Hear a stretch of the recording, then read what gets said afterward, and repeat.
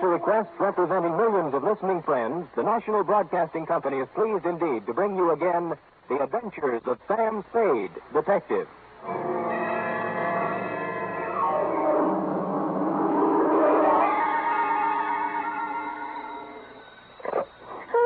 Me, sweet. What number have I got? Sam Spade Detective Agency. Well, me, sweetheart. Nothing's happened. Call me later, Dwight. The white check. Look. I didn't know you were in town. You didn't write to me or... Effie, F. Yes? This is me in the flesh, Sammy the Spade. Oh, now what? Goodbye. Effie, I'm in a payphone. My nickel is running out. Oh, Dwight, how can you be so cruel and play jokes at a time like this? Wait, listen. Oh, you listening? Yes. I am not dead. Don't believe everything you read in the papers or hear on the radio. You were at my funeral. Is that what you were about to say? Yes. It was lovely. Don't believe that either. Stay right where you are, sweetheart, because I'll be there, alive and handsomer than ever, with an account of a caper which proves you can kill some of the people part of the time. My exaggerated report on the death of Sam Spade.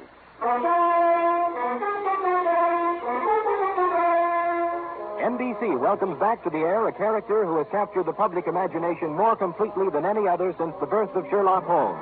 William Spear, radio's outstanding producer-director of mystery and crime drama, brings you the greatest private detective of them all in The Adventures of Sam Spade. Ain't it grand to be blooming well dead? Candles at my feet, candles at my head. We're not open for business today. I mean, Mr. Spade's office is closed right now because... I'll wait. You look just like Mr. Spade. What's your name? Spade. S-P-A-D-E. Spade. Sam never told me he had a twin brother. He doesn't. But then you... I'm me, Sam. Oh, wait. Come here. Now do you believe me? Oh, what's the use? Oh, you're so much like him. Oh, never mind. Now get your pencil and paper and take it.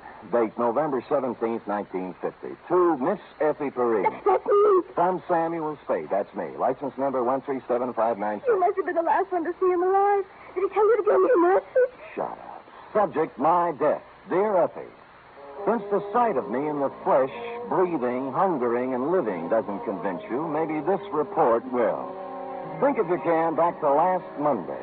Now, if you recall, it was about 11 o'clock when, on the flimsy pretense that we needed stamps for the office, you drew $2 from petty cash and stepped out to buy a pair of step-ins. And that's when my client materialized. He was small and thin and carried with him the unmistakable odor of stale flour.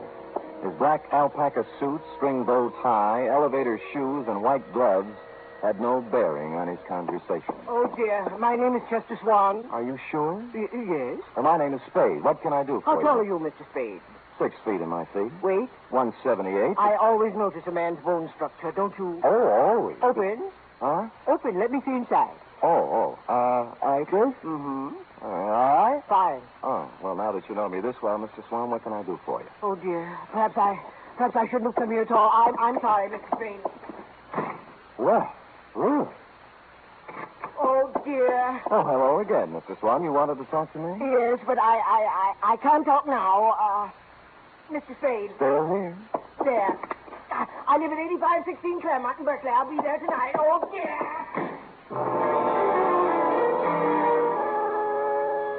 This time, as he made his exit, he left $50 on the edge of my desk. And so, stupid me, I was at 8516 Claremont at the close of the day. It was a small white cottage with green shutters and a white picket fence. There was a hill in back and a brook in front. The sun was beginning to set on it, and it was all very picturesque. In fact, so much so that a girl with red hair, blue jeans, purple smock, oils, and canvas was making it immortal. She liked me immediately. Here, hold this. Certainly. Marshall, Oh, yeah. this is my first landscape. I'm a sprouting artist. Obvious.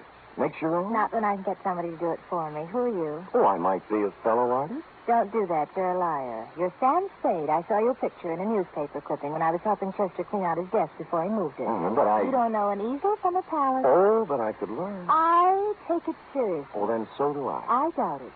You've never tried to get away, to stand off, to throw off the shackles, have you? No, I'll have to admit that the urgency of living, the pressure of merely existing, has had to... Catfish, Sam. By the way, I'm Amy Goodrich. Catfish? The world is full of unhappy people who never try to get away from it all. Well, honest, Stop it? Well, I wanted to, really. Honestly, Sam, get away from everything. Leave, dissolve. I've dreamed of it. Never return. Cross my heart. Mm-hmm. What are you doing here? To see Mr. Swan. He isn't home yet. His house is a wonderful subject. Look, Sam, colorful, moderate, pleasant. Mm-hmm. That is until the sun stops shining. But picture it at night in the fog, crushed with barrenness, full of death, brooding, ominous. I'm trying to capture that, too. It's what we've got to get away from, isn't it? Absolutely. You and I... Sam, as you start up the hill on Claremont, there's a green apartment house on the right. I'm in 420. Well, maybe we'll find a way out together. Maybe. I waved her a fond farewell and sat on the steps of my client's house until he showed up at 6:15. He took me inside where the only furniture was an army cot and a portable barbecue. I'm so glad you kept our appointment, Mrs. Spade. I'm so frightened. I've been upset all week long. I didn't know what to do. I just didn't. And what have you been so upset about, Mr. Swan? Well, lately, Mr. Spade, infrequently, for the last week, I've noticed a man. I think he's following me. Mm-hmm. At first, I'd see him in a car following my bus when I went downtown. Then he'd be waiting around at the bus stop in the evening when I came back. Oh. I've sold my house, and I'm ready to move. It's unnerved me so much, but... Did he follow you home tonight? No, but Well, would anyone be following you, Mr. Swan? Well, I don't know, Mr. Spade. I don't know. I really don't. All right, I'll try another tack. What does this man look like? He always wears dark clothes and a hat. I'd say he was about your height. 6 feet. I remember. Maybe heavier. Same bone structure, though. Yeah. You haven't been to the police? Oh, dear, no. A man in my business can't afford off-color publicity. No? What kind of business is that? The Bonton Mortuary. Oh. 25 years. Same location. Oh, and I've worked hard. So very hard. And if there's something behind all this, something that has stopped me from being made the executive secretary of the Undertakers Breakfast Club when they hold their annual election next month, I don't know what I'll do, Mr. Spade. I just don't really know what I'll do. I just don't. Oh, go ahead, Mr. Swan. You'll feel better. Just let it all out. Just really do.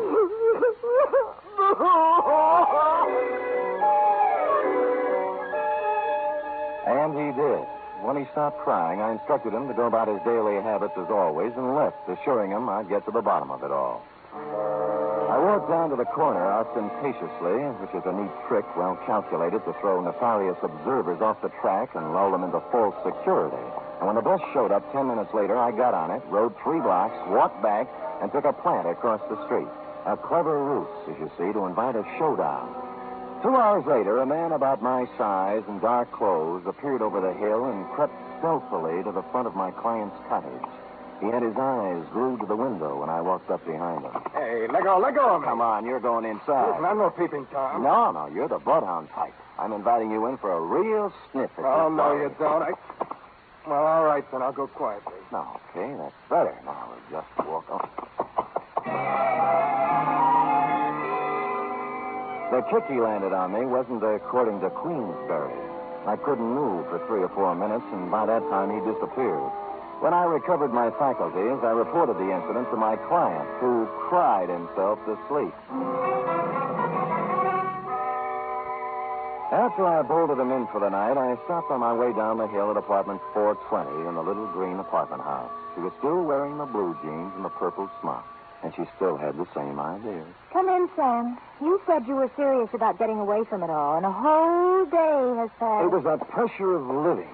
I'm here to apologize. You are not, but go ahead. I'm sorry, Angel. I love to be fooled, Sam. You're forgiven. How's the painting coming? The one of Swan's cottage. Slow. Fog is always tough. Looks nice, though. How long you been on it? 3 weeks, all told. Well, then you've had a pretty good plan on the house, haven't you? Ever notice a tall, broad-shouldered guy in a dark suit casing the place? Tall, broad-shouldered. Pretty much like me. Could anybody be pretty much like you, Sam? No, you're right. Sam, is there something wrong? No. Well, then don't stand there doing nothing. Do something. Who, me?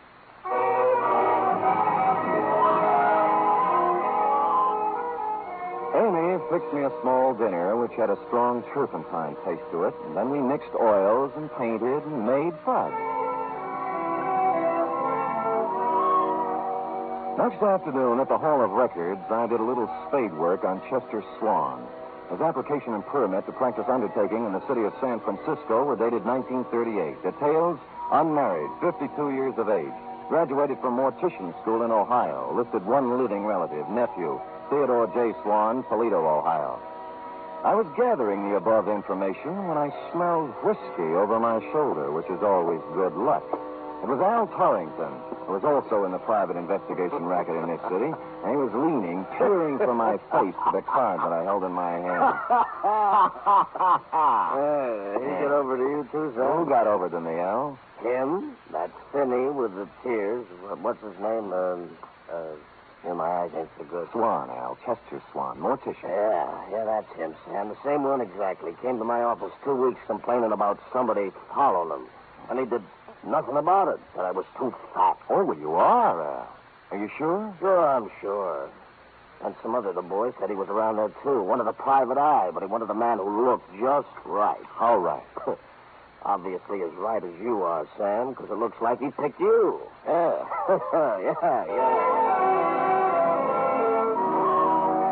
Yes, it did look like he picked me. And I thought that over, and I didn't like it.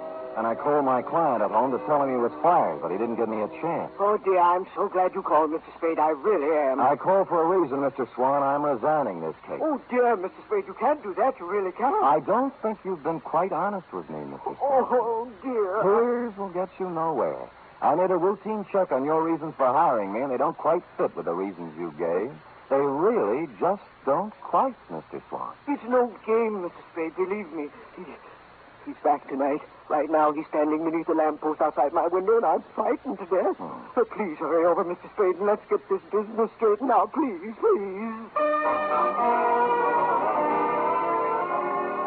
And stupid me, I went over. And I found that little white cottage on the hill looking grim and gaunt in the heavy fog.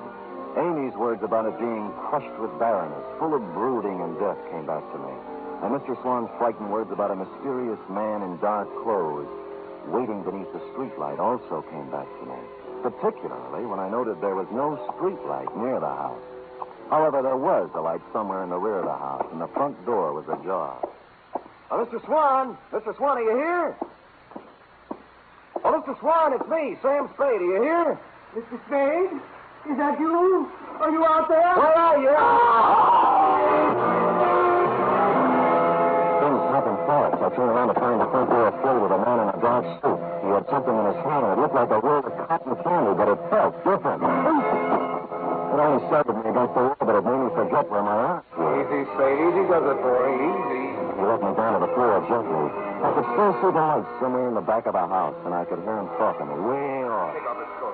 Give me the needle. I can't watch. I'm going upstairs. The needle went somewhere in my left arm, but not before somebody pulled my coat off, and for no reason I could think of at the moment, also tried to pull my finger off.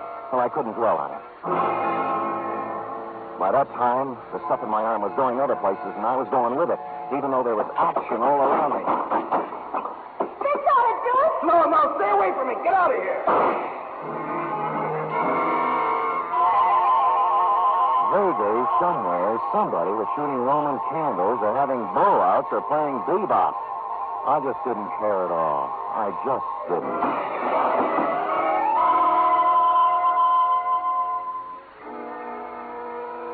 The first thing I saw was sunlight. It was the kind you see in a picture. It was a picture of a little white cottage with green shutters. You guessed it. I was in Amy's apartment where we made fudge together. I got to my feet somehow. I knew the best thing to do with me. There was a fire escape in a window. I got out there and I weaved against the wall. He's gone. He's gone. What do you mean he's gone? He couldn't have gotten away with that load he was carrying. I don't know. He was unconscious when I left. Well, don't get further. We've got to do something. There might be trouble. Now, let's get going. I didn't wait to find out what they were going to do. I made my way down the fire escape and started walking for the street, and that's when I noticed my shoes didn't fit me anymore. They weren't mine. Neither was the gray flannel suit with the label marked Kid Cheese. Neither was the blue shirt. And while I was at it, the ring on my finger engraved Emerson High 1936 wasn't mine either. My new belt buckle had a big letter T on it, which is not my initial. It really isn't. And I didn't have any use for the eyeglasses in my coat pocket either.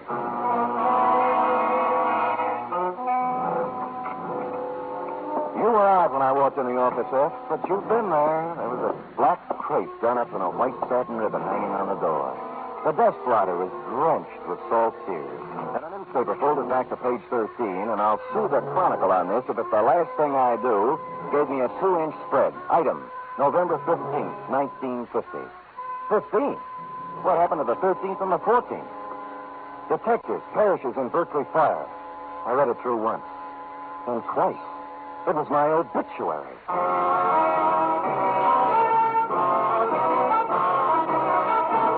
You are listening to the first in a new series of adventures involving radio's most famous detective, Sam Spade.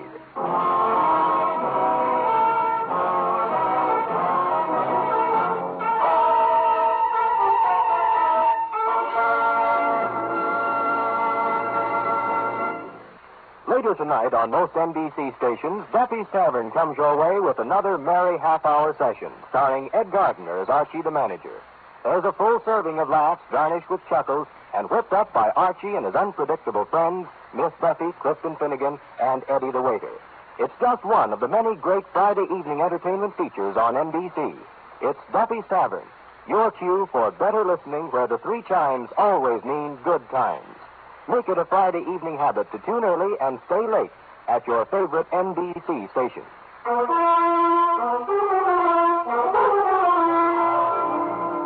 And now back to Caper Over My Dead Body, tonight's adventure with Sam Spade.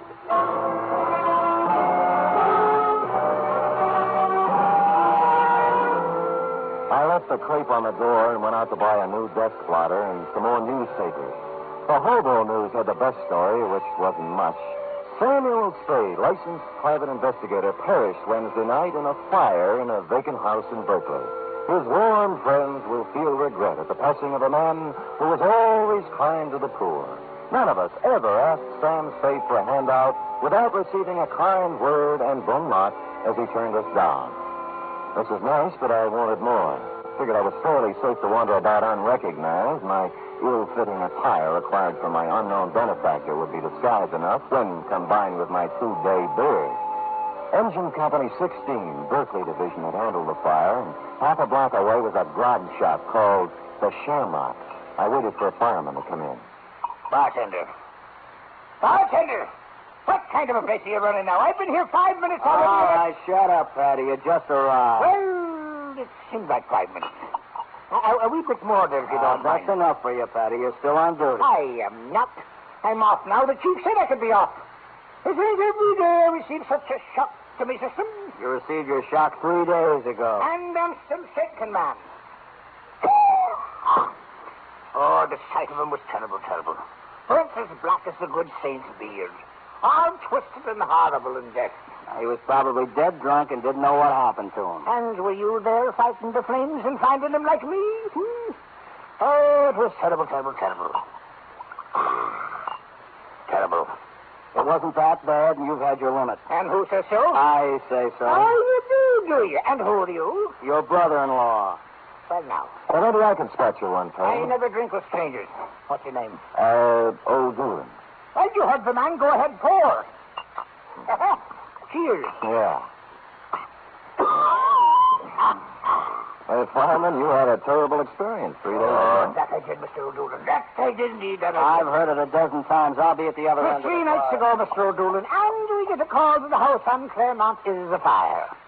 Well, sir, when we get there, it's about all gone. Can't understand why it has been flamed so fast. Wood. It was the funeral pyre of a man who lived in sin. Huh? A detective fellow. Sam Spade, he was identified as. Oui. Oh, one moment, fireman. I've heard fine things about him. Some of those uppity police fellows from the Division of Homicide said he was a nice fellow.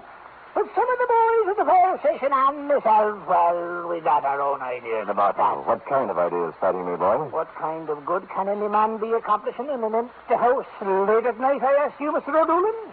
Oh, he was done to a turn, he was, when I burst in the door with me axe. Saved in the trouble. Charge. Empty whiskey bottles scattered all about. Sin, O'Doolan, sin. He'd gone to sleep with a smoke and cigarette that set the whole place off. Vice rampant.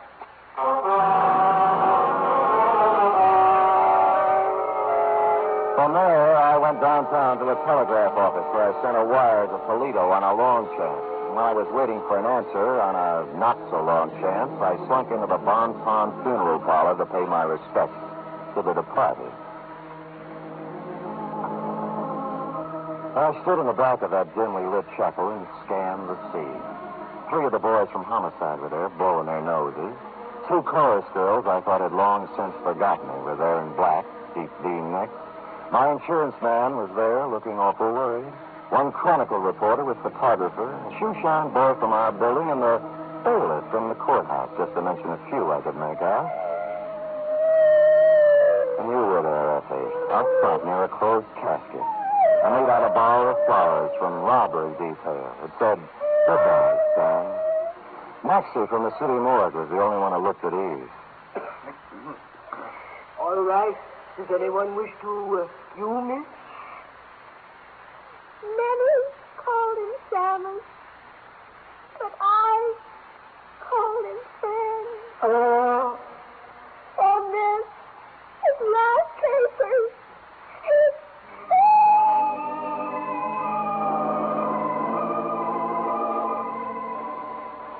I was touched, Effie, and I would have stopped the whole thing then and there, but I had to find out who was in that casket.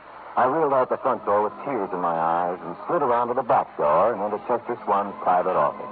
And there I made a phone call and got an answer to my telegram, which caused me to make another call to his bank.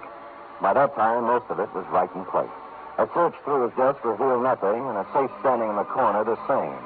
But then my answer walked right in the door. Oh, Sam, darling, I was so worried when I found you'd left there. I saw you at the funeral, and I thought you'd be here. And the guy was with you? Was he worried, too? Oh, dear him. That was Dr. Jesslyn. Sam, you'd been out for 2 days, and I didn't... Oh, Sam, you sweet. You got away from it all. You've escaped, darling. Yeah, they're burying me right now. I'm dead. It's so wonderful, Sam. Only one thing. Where do you fit? The caper. I was supposed to burn up in that fire, and what was left was supposed to look enough like Theodore J. Swan, class of 1936, Toledo, Ohio, to let beneficiary Chester Swan collect a nice pile of insurance money. Sam, what are you talking about? Who is Theodore J.? What did you say? Chester's only living relative. They're burying him right now. Somebody lost his caper. You want to tell me? Darling, I was at the house the night of the fire, working on my foggy picture. You didn't see me when you went in, and later on you didn't come out. And I went over. I was on the floor, and a man was bending over me. He changed clothes with you, Santa, and I screamed, and he pulled out a gun, and I hit him with a hoe. And I drug you out of the run. And then what happened?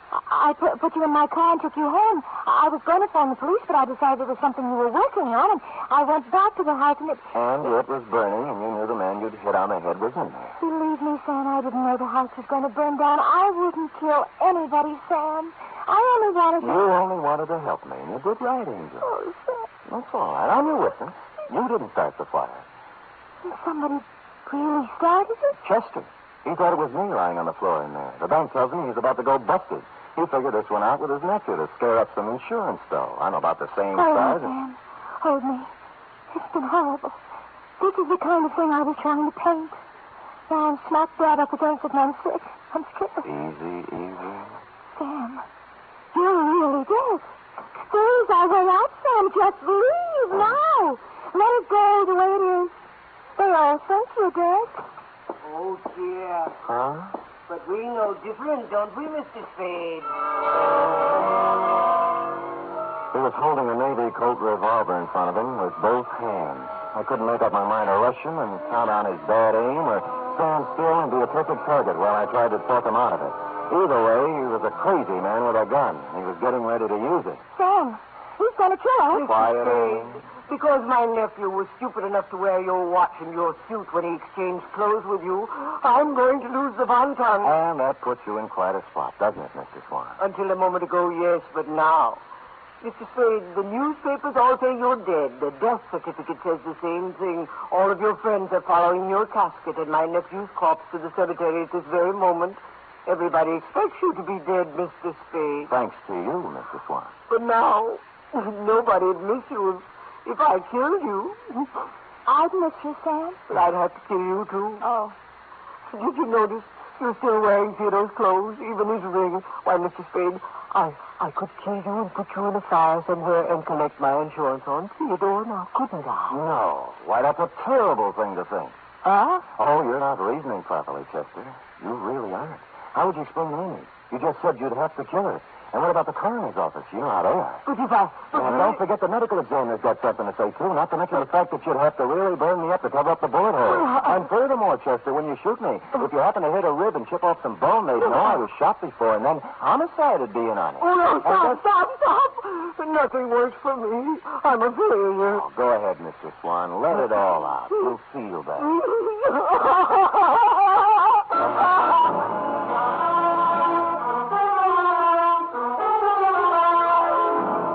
And he did. And he's still crying in his cell downtown. Period. End of report. Oh, Sam, you were so brave. You actually stood there and talked that crazy man out of murdering you. You were wonderful. True, Effie? Amy thinks so, too. She's going to do me in oils when they let her out of the pokey. Amy's in jail? But birthday. Oh, technical charge of an involuntary manslaughter. I'll spring her as soon as the coroner's inquest is completed. Dear Amy. Did she make good fight, Sam? Fudge? Oh, that was the least of it. Oh? What do you mean? After the fight. What the... Panucci. Oh, boy. Say, go type that up, sweetheart, while I see if there's any mention of my miraculous resuscitation on the radio page. Go. Oh.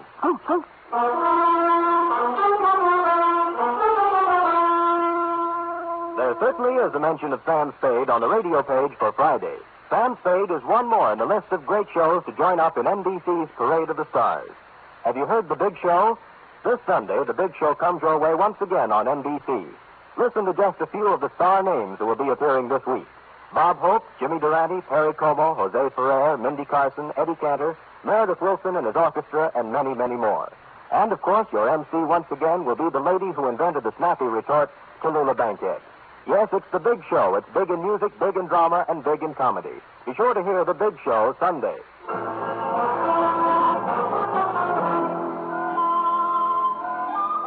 So here you stand, all typed up. Good. I will sign it, and you will keep it, always, to remind you that I'm still here. Oh, Sam. Living, breathing, brave, and handsome. A paragon. Sam, what will you do about the mail? The mail? What mail? Where? All the letters and postcards and telegrams and all that came in when people thought you... Oh, way over here. What did I touch you? Oh, there's been enough tears tonight, eh? Oh, Sam, it's so good to have you back. Will you do the same as you always do? Well, I'm going to try. Because then you can't help but be, like they say, the greatest private detective of them all. We'll see. Good night. Good night, sweetheart.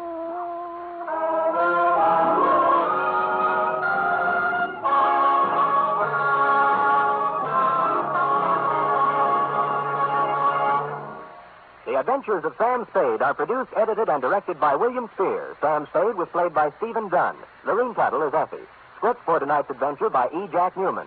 Musical scoring by Lud Gluskin, conducted by Frank Worth.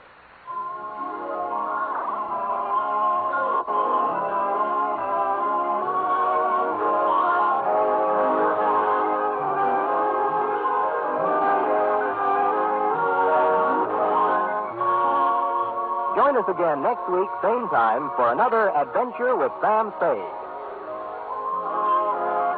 Hear the magnificent Montague, then visit Duffy's Tavern on NBC.